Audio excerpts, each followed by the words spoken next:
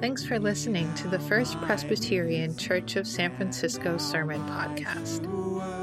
We pray it is a blessing to you and that it brings glory to our Heavenly Father. You can learn more about us by visiting us online. Just go to www.firstpresbyteriansf.org.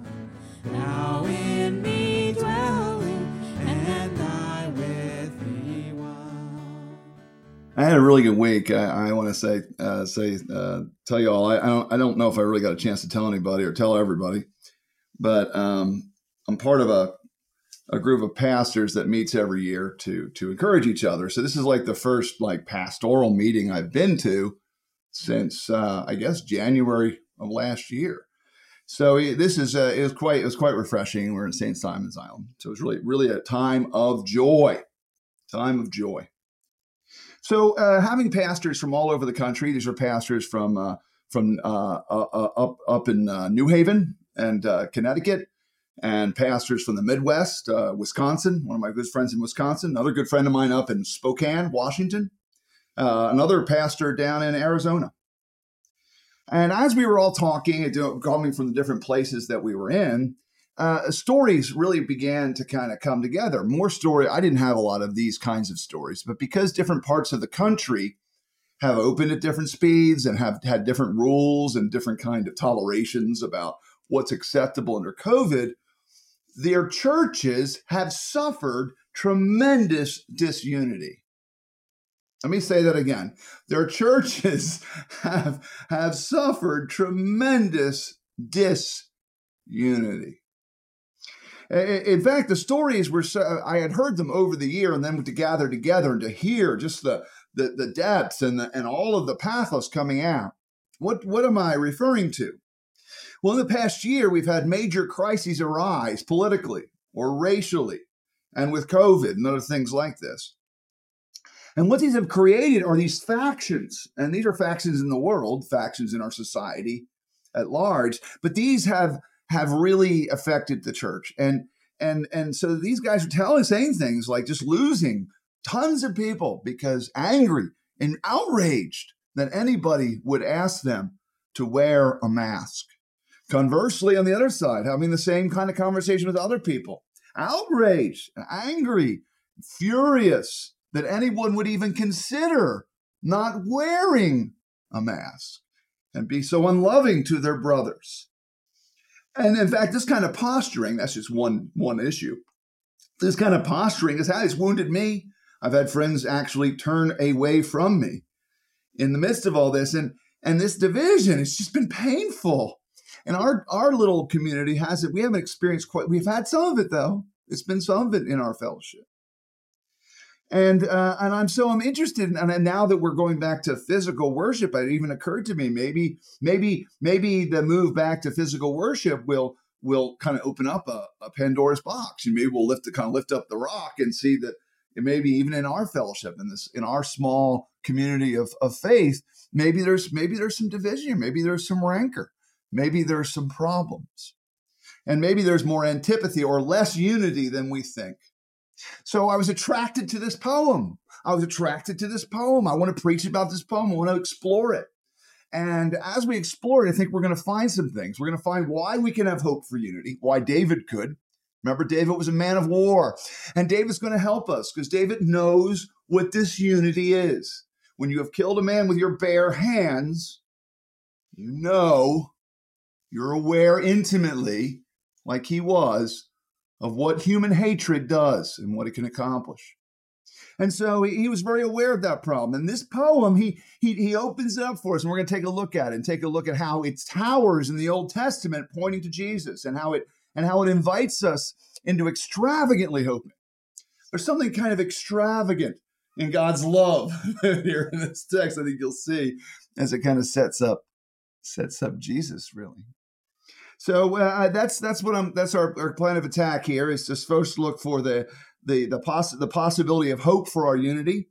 Then second, the breadth of our unity that we should have together as Christians. And finally, the extravagant love that our Father shows us in our unity and through our unity. And so that's the plan of attack. Now, let's begin with the first point. But what I want to do is, one of the things I was introduced to is I want to show you a picture. Now, this picture I'm about to show you is from a dance group. And the dance group is a very small group. I can't remember the name of the group itself. But this was from a piece of theirs called Rest Energy. And this was from the dance couples Marina and Ule Abramovic, right? And this was actually from the 70s, I think. But what they did was they created a dance that included this what you're about to see in the picture I'm going to show you. And they wanted to somehow portray trust. But something about this, and this was actually this picture, this story of this I'm about to show you was shared by one of the pastors there. And I think it's pretty powerful. And I think it points out maybe some of the problem too, I'm hoping it will, of this problem of unity. And this is this is an example of it. This is a real bow and arrow. That is a steel-tipped arrow. And what they would do is they would, she would grab the bow, as you can see with her hand. She'd grab the handle. Then her husband would grab the arrow and pull back. And you see that their arms are tensioned here. They're both pulling back. And this is a deadly situation. This is a deadly, deadly possibility that just happened in between Marina and Ule here. Now, then they would step back from that. And you see now the potential energy of the arrow has increased. And the ability to get out of the situation has also decreased. Now they'd have to move in together to release the tension that is happening here. And this deadly dance that they were using. Now, what Ule and Marina were trying to picture was, and what they were trying to describe through this was trust. True trust between humans. Is the possibility of trust really real in love? Kind of powerful, huh? Now, a part of the demonstration, this was live performance, they would actually have a microphone attached to their heart so you could hear their pulse. So for 5 minutes, they would hold the stance. They would get into the stance and hold it for 5 minutes. And as the strain of holding the position and some of the anxiety that's present in all danger, you could hear their heartbeat get stronger because the exertion possibilities are there, right? It's very living art, performance art right here. But so one of the pastors describes this, and I just about jumped out of my seat when I heard this. I looked it up online, found these pictures to share with you, because something about this picture that seemed to me to capture some of the pathos and antagonism and violence that's contained in the church and in our personal relationships. And what am I talking about? Buried, what my brothers were sharing with me and what I worry about and what sin brings is the possibility of violence. And you say, I'm not a violent person, Chris. No. Hatred is violence. Abandonment and not caring and apathy is violence. Disconnection, disengagements, and all these abandonment things violence. We take quick offense and resentment at how people hurt us or wound us in the church. I see violence. And maybe you're the one holding the bow, and maybe you're the one holding the arrow, or maybe sometimes you've switched places in different relationships that you're in. But this image of them holding the bow like this seems to be such a rich picture of how often there's a subtext of violence between us. And that's the subtext of Psalm 133. You see, David lives in a kingdom like these two people. David had spent most of his life fighting for peace, shedding blood to create unity. And so he had seen and tasted some of that devastation that existed. He had an entire kingdom that had been divided by the previous king and his malfeasance and and his rejection of God. And people were against him and accused David of being his own manipulative leader who was trying to take everything. And it was just an endless cycle of violence, even internally. And that violence was so powerful in their culture that David's grandson would inherit it after Solomon, and the whole kingdom would split again. Violence. And so my question is, how does David dare to write this poem? Is this poem merely a rumination, some sort of reflection? Is it merely, let's go back to right now, saying like, oh, look and see how good and pleasant it is. Is it simply wistful thinking so that you know, he's just ruminating. It'd be so happy if we were good and pleasant. And these are the kinds of things, these are the kinds of sentiments that politicians use, isn't it? And is that all that David's doing? Where is the possibility? Is there real hope for unity from a man of blood?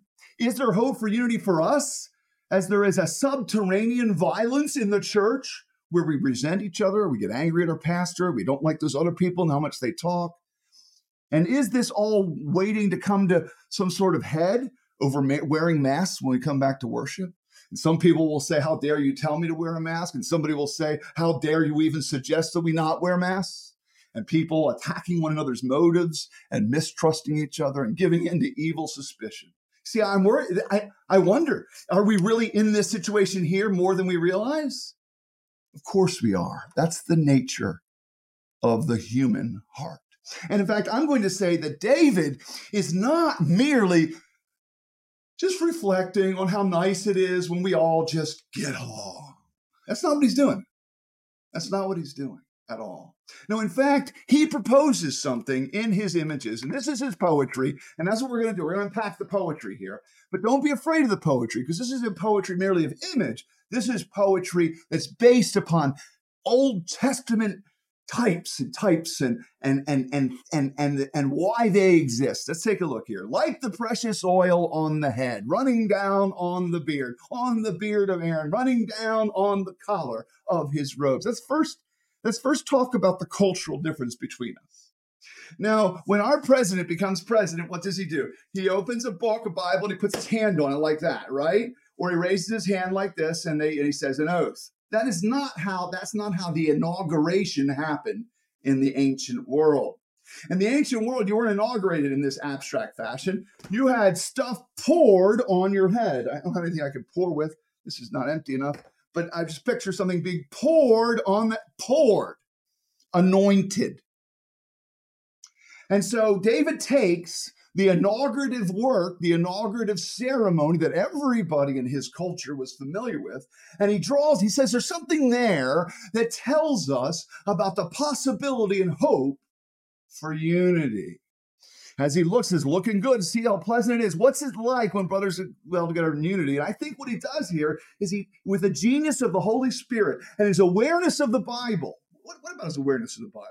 Well, that just said culturally this is different. Let's take a look at the actual biblical text that verse 2 here is referring to. You know, it's referring to something. It's referring to Leviticus 8. So in Leviticus 8, Aaron was prepared to be a priest, prepared to go do the sacrifices, prepared in a sense, to truly be a mediator for God's people. How are you going to get there? So this is what happened. Moses comes with the oil. Again, I want something I can pour oil out of, but let's use this. I said, well, this is our little oil chalice. So he's coming to pour the oil. He's pouring the oil now. This is what happens in Leviticus 8. First, he pours oil on the altar and on the utensils, because there's all this furniture in God's house. Then he pours oil on the tabernacle. That's the temple. Then he pours oil on Aaron, on the beard, and on Aaron. And of course, it's messy. It's spilling all over the place. And that's who he takes from this inaugurative moment. But it's not merely another inaugurative moment, is it? When Aaron is christened with the oil, when the utensils and the pieces and the altar furniture and the altar where sacrifices are made is anointed with oil, when the tabernacle where God will live is anointed with oil, there's a picture here of something bigger than messy, oily utensils and hair and tabernacle is at work, isn't it? Something else is happening here. And there's two images. There's two images here that can encourage us and give us insight here and draw us into what David by the Holy Spirit is really saying here. Because what's this word for being anointed? Does anybody know what the actual Greek word for anointing is? It's the word christening. And whose name is in the word christened? Christ, the anointed one, you see? Well, right at this moment, and it just is mystical and beautiful and magical and wonderful, and when it's animated by faith. This wonderful anointing that's happening on Aaron is pregnant with the promise of the anointed one himself, the one who purchases unity and peace in the violence of his own blood. Whoa! Then you realize that David's talking about the sacrificial system here. Now, why does he talk about this sacrificial system? Why does his heart go there when it comes to unity? Because David understood something. He understood his own hands were hands of blood, and his own heart was a heart of violence. But he knew something else, that God had put aside his own violence and made peace with us through a mediator, the mediator Aaron and the priests. And that mediator, Aaron, is just a promise of a true mediator. This is what Hebrews tells us. And the book of Hebrews will open this up for you. That each of these parts and pieces, the anointing, the utensils, the sacrificial system itself, and Aaron, they're all pictures, and they're all meant to be little advertisements, little images, little ways of understanding just how much Jesus loves you and how he bought and purchased and forged peace and unity with us. Then at this moment, you're suddenly aware of something, you see. Why is unity possible at First Pres? Why is unity possible in a church where people are attacking each other so often and have attacked, and there's such a violence in the human heart? It's possible if it's built on a foundation of God's loving unity with us. and this just pops for me because we're going to celebrate the table today. We're going to go to communion. Then this is violent. This is a table of body and blood. And violence to our Savior is a way we deal with the violence we feel towards each other. It takes all that away. It brings the possibility that we can be transformed into a new people with new hearts that do not thirst and do not crave hate for revenge, but that love each other so much we're yielding and loving to one another. We're going to take a look at that in just a second. But God proposes in Jesus to do away with his violence towards us. And that is the foundation of how we can get rid of the violence in us, each for another. What am I talking about here? I'm saying put your trust in Jesus. I'm saying Psalm 133 here, and David's reflection on unity is nothing less than a promise that Jesus can be a savior for you, that in me. He can be a savior for us. He can be a covering. He can deal with the violence in us and remove it and heal it. Heal it with forgiveness and new hearts. Praise him. Put your trust in him. He has come to deal with the violence of your soul. What a wonderful Savior. What a wonderful God. I want you to know something here. David gets something here. This is the only way to start in this project. This is the only way to start to have hope for unity. This is the only way that the possibility of unity and peace between us becomes available and real. Living, because it's built on something objective. It's built on something outside of ourselves. It's built on the action and love of God for us. And so what is it when you forgive your wife and you give up your resentment for your husband or for your kids or for the elder church or for the pastor who didn't talk to you or whatever? Because we all have these things. We have all these little grudges we hold and these resentments and these hurts and these wounds. And we need the healing in God first, so we can stand and be in healing relationship with each other. And David gets it. And David gets that hope's possible even for a man of war. He gets that unity and peace are real things because God's love is in the world in Jesus. And he is prophesying Christ here because that's what peace is really like. It's like Jesus.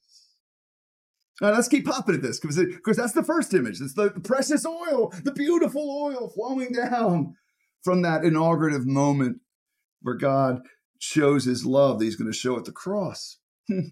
Okay, it gets better. It gets better. What's the second image? It's a very small poem, isn't it? He uses two metaphors. The first is the oil, the beautiful oil. And then there's the dew of Hermon. Now, this is kind of interesting. If you go back to Genesis, actually, Hebrew is a very, very poetic language. It's full of elusive suggestion and metaphor. And actually, oddly enough, dew is sometimes referred to in the Bible as the fatness of the earth. It's the fatness, it's the oil of the ground. And you can almost see how that it's a beautiful metaphor for dew. Now, we have reports that Mount Hermon, which lies in the northernmost part of Palestine, some 100 miles from Zion, from Jerusalem, and that Mount Hermon was susceptible and is susceptible. There's a lot of reports you can read about people being drenched with dew in the morning. It was famous for it. And I can't verify that or from their time, but there's some report about it. But there's been a lot of speculation. It's funny reading some people trying to interpret this. Well, dew and oil are liquids, and liquids combine. So maybe this is about how we all combine together in unity. And that is strange. I think it's rather foolish because obviously dew is water and oil is oil, and oil and water don't mix. So that doesn't really make sense. But I want you to hear some of the poetry here. Now, it's like the dew of Hermon. Now, I've just given you a little geography lesson. Did you notice it? So in any general map of Palestine, down in the middle of Palestine is Jerusalem. But way to the north, almost next to Syria, is Mount Hermon. And it's one of the highest mountains in the area. It's very, very lofty. Even the base of the mountain starts at a very high elevation. So it rises up high. Now, the point of this geography lesson is that was a constant thorn in David's side as a kingdom. Because he had kingdom and he had subjects and tribes that were spread out across a large geographical area, and there was antipathy from one clan to the next, and one group to the other. And because there was story, there was history, there had been rape and murder and theft between. It created a lot of anger and bitterness. And David, part of David's great military program was to consolidate and bring all the kingdom together against outside influences, and then he fights the outside. Now, but this is interesting. You see, this north-south division is so powerful between Jerusalem and the north that there's such a difference. It's a lot like our north-south division from the Civil War almost. There's such a division between the two that the division is going to come back out in David's grandson Rehoboam. And because it's all there, there's that much bitterness and anger, that much resentment, that much evil suspicion, that much violence in the heart of man, right? Now, so when he talks about the dew of Hermon falling on Mount Zion, that can't happen. That doesn't happen physically. And what are you going to do? How are you going to do? You're gonna gather the dew in buckets and then have people ferry it and carry it down by horse over 100 miles and pour it on top of Mount. That doesn't make any sense. That's not an irrigation plan that's worth anything. So what is this? What does this mean? I don't think it means anything but the hope, the breadth of God, the unity God creates by the Spirit. What am I talking about? I'm talking about people on opposite ends of geographical or demographic or sociological or racial or whatever continuum, liberal, conservative, whatever continuum you want to draw. That what David is celebrating is God's unity, the unity that comes from, it's forged in the Levitical priesthood is what? It's a unity that takes people who wouldn't normally like each other or love each other or serve each other to do what? To be a blessing to one another. What I see in this breadth of unity is a call for the vision of the church. We should be so passionately in love with Jesus, there should never be a political party or a position in this world that would divide you against another brother or sister. And if there is, something is wrong. We have somehow failed to live in the unity purchased in the blood of Jesus. And there's a vision, and I want us to partake in this vision as a community of faith. And what's this vision? That we would be able to have within our little community, our little church, people with very different opinions about these things, honoring people whose opinions they think are stupid or wrong, or it doesn't matter. And what do you see here but a beautiful yielding? Herman is being a blessing to Zion here. And so when you're a blessing to somebody, there's two things that have to be willing to do. You have to be willing to be a blessing, and that person has to be willing to receive it. And I think that's how we ought to be yielding to each other in love like this. And there's such an opportunity here because because something happens when the world sees Democrats and Republicans and people of very different persuasions and sociological strata and story, when they get together and they love each other and they live in unity. Can we do it? Is it possible? Is this just theory? I don't know. I think there's something really possible here. I think there's a possibility, as we talk about mask wearing for next week, where we are all mutually yielding to a point where we're just willing to do whatever it is for the person who we think may be nutty about what they think, so we can live in peace and reflect the presence of God. You see, the world can't do this because the world says, I will be unified with you if I can have power and but that's not the way of unity, is it? You have to be willing to give up power. Look, this is a Pennsylvania illustration, and I've seen this happen. And if you're over there, you'll see it. You'll see it in the Northeast all over. But every once in a while on a country road, the country road will bend and wind and come to a little stream. And these little country roads will come to a stream, and there's an old bridge there. And that bridge may have been built in 1750, right? And that bridge is only wide enough for one car. It was built for a purpose. Where there wasn't a lot of traffic and vehicles weren't big and it can't pass a truck, just one car at a time. And if you pull up to the bridge, and so sometimes it's a covered bridge. Those are really pretty. And you can't even see the other side on a covered bridge. You can't see it for somebody over there. And the sign says yield. So you pull up and you're trying to look to see, is there anybody to yield to as you approach the bridge, as you go into it?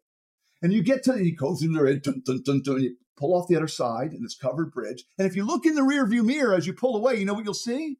Another sign that says yield. Do you hear it? Do you hear it, brothers and sisters? That Herman is yielding to Zion and Zion is yielding to Mount Herman when they shouldn't naturally yield to each other. This is a vision for people of very, very different persuasion, very different perspective, very different attitude, very different opinion. Submerging all that to be a blessing to others, to love others. The blessing is cooperation with others, with otherwise antagonistic people who should be by nature ill-disposed to working together. Do you see it? Do you see why David, and so the picture here, the geographical picture that David's painting is a perfect way to expand upon the first idea of a spiritual priestly mediation that made this possible. You see? So the possibility of hope for our community exists because God is one with us. He has created a possibility of peace. And now with that new peace, there's a new possibility of a community together. I actually saw that. God has done that in our community from time to time. It's been sweet, sweet, sweet to see men even on the session of radically different political and personal persuasion in unity. In this, if we will do this, we will find ourselves growing and having the advantage. Because what's one of the things here?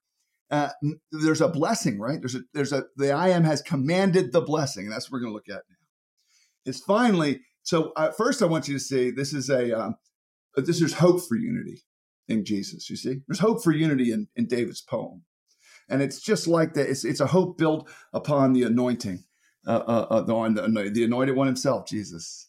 It's a hope that has a breadth of possibility that disparate and very different and very antagonistic people can be a blessing to each other. That happens in my Father's kingdom, in our Father's kingdom. Let it happen amongst us. Let it happen here in San Francisco. But let's go to the last one. And there's an extravagance. And this is where the poetry itself, I want you to see it. Did you hear it? Here's a picture here. Well, it's gorgeous. It's everywhere. But there's that abundance, isn't there? There's something about the oil being precious and good and valuable. It kind of hints towards that. You picture, remember the immoral woman, the prostitute who anoints Jesus' feet? You can figure she must have read this maybe. Like there's something there, like this idea of anointing, and it's rich with as a gesture of love and honor and beauty, right? And there's all these poetic, these biblical images popping all over the place here. But what I want you to see is the pure extravagance of our Father's love. There is an extravagance in our unity. What do I mean? It's everywhere. There's an extravagance that, first of all, that means this is where God has commanded his blessing.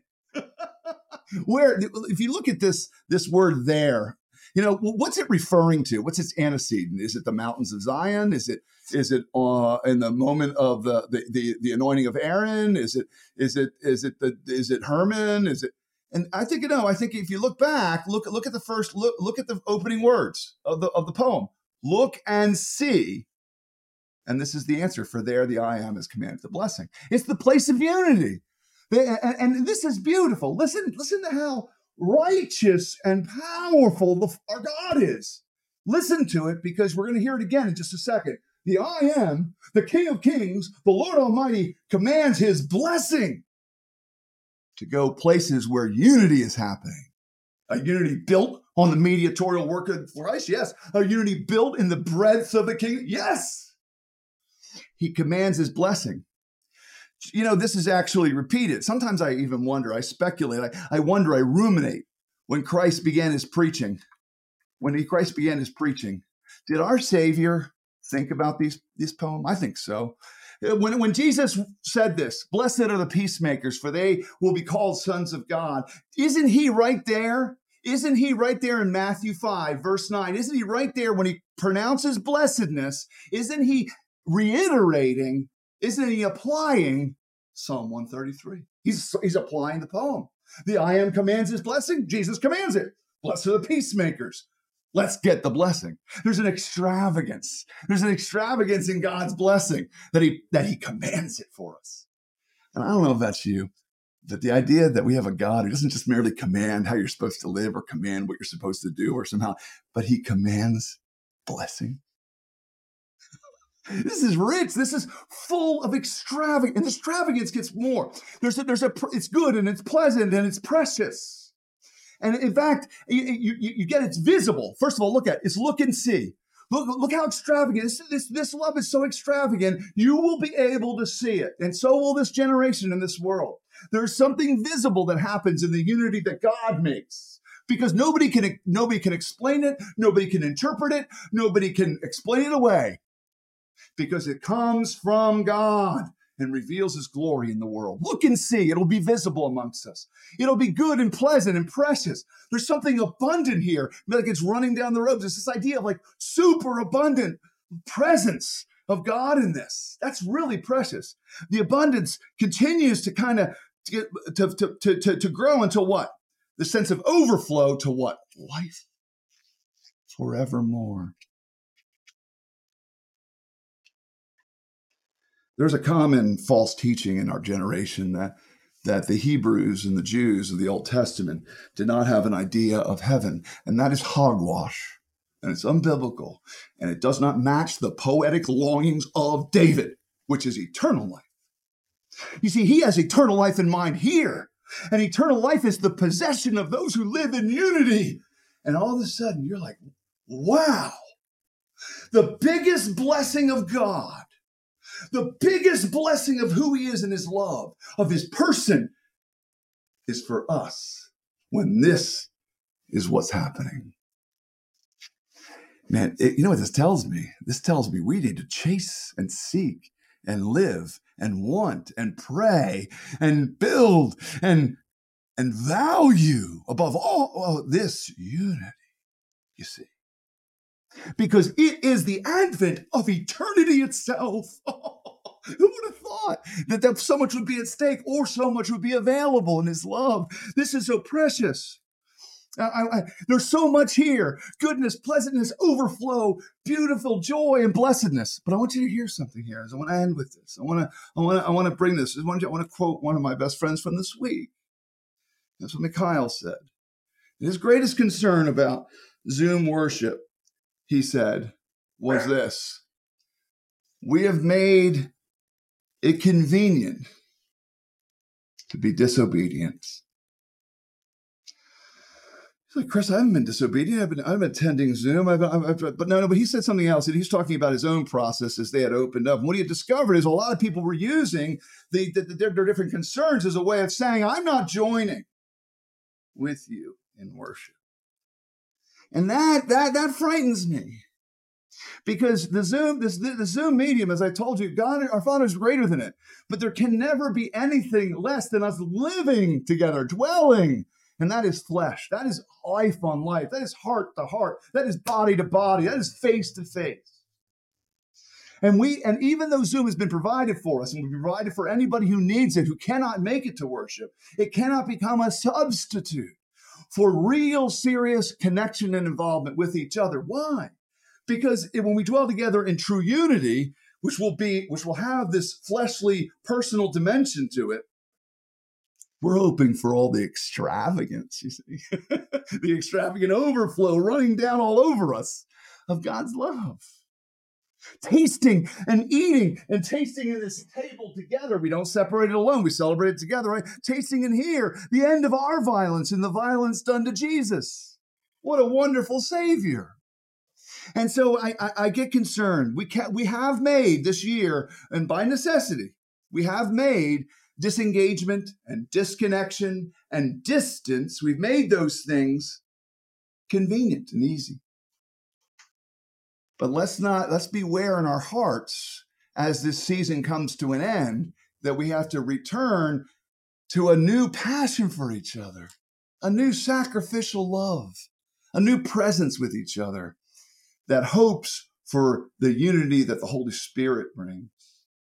You know, the Holy Spirit isn't even mentioned here, but I'm going to mention him anyway, because we know he's the one that brings us unity, and we'll see in our readings this week, if you read the suggested readings, that this anointing running in overflow, all the hope for this, well, this is all breathing, isn't it? It's all pulsing. The subtext is here, what? The Holy Spirit's coming. Holy Spirit's got this work. The Holy Spirit will take us, and he'll give us hope for unity in the mediatorial work of God, won't he? And the Holy Spirit will do the work of a breadth of believers who are very, very separate, whether demographic or social or political, can live together in mutual commitment and love. And finally, we'll experience that overflow and extravagance by the Spirit. So let's pray. Oh, dearest Father, we thank you for our worship. We thank you that we have these moments. We're here together over this medium, and I know for me, I know for the other people have said it too. We have tasted your presence. We have known you're here, and we have made every effort, Father, to do Zoom live so we would be present as much as we can be with each other, so we would have that fleshly presence with each other. Father, forgive us if for any way that which our hearts have backed away from sacrificing and loving others and have become content with distance and disconnection and disengagement. We don't want that, Father. But do the work. We want to be able to. We want to join David and someday sitting in the back of church or look and see. Take a look here. How beautiful it is when brothers live together. How good and pleasant when the brothers and sisters live together in unity. You know what it's like? It's like Jesus. We ask you to command that blessing, even life forevermore. In Jesus' name, amen.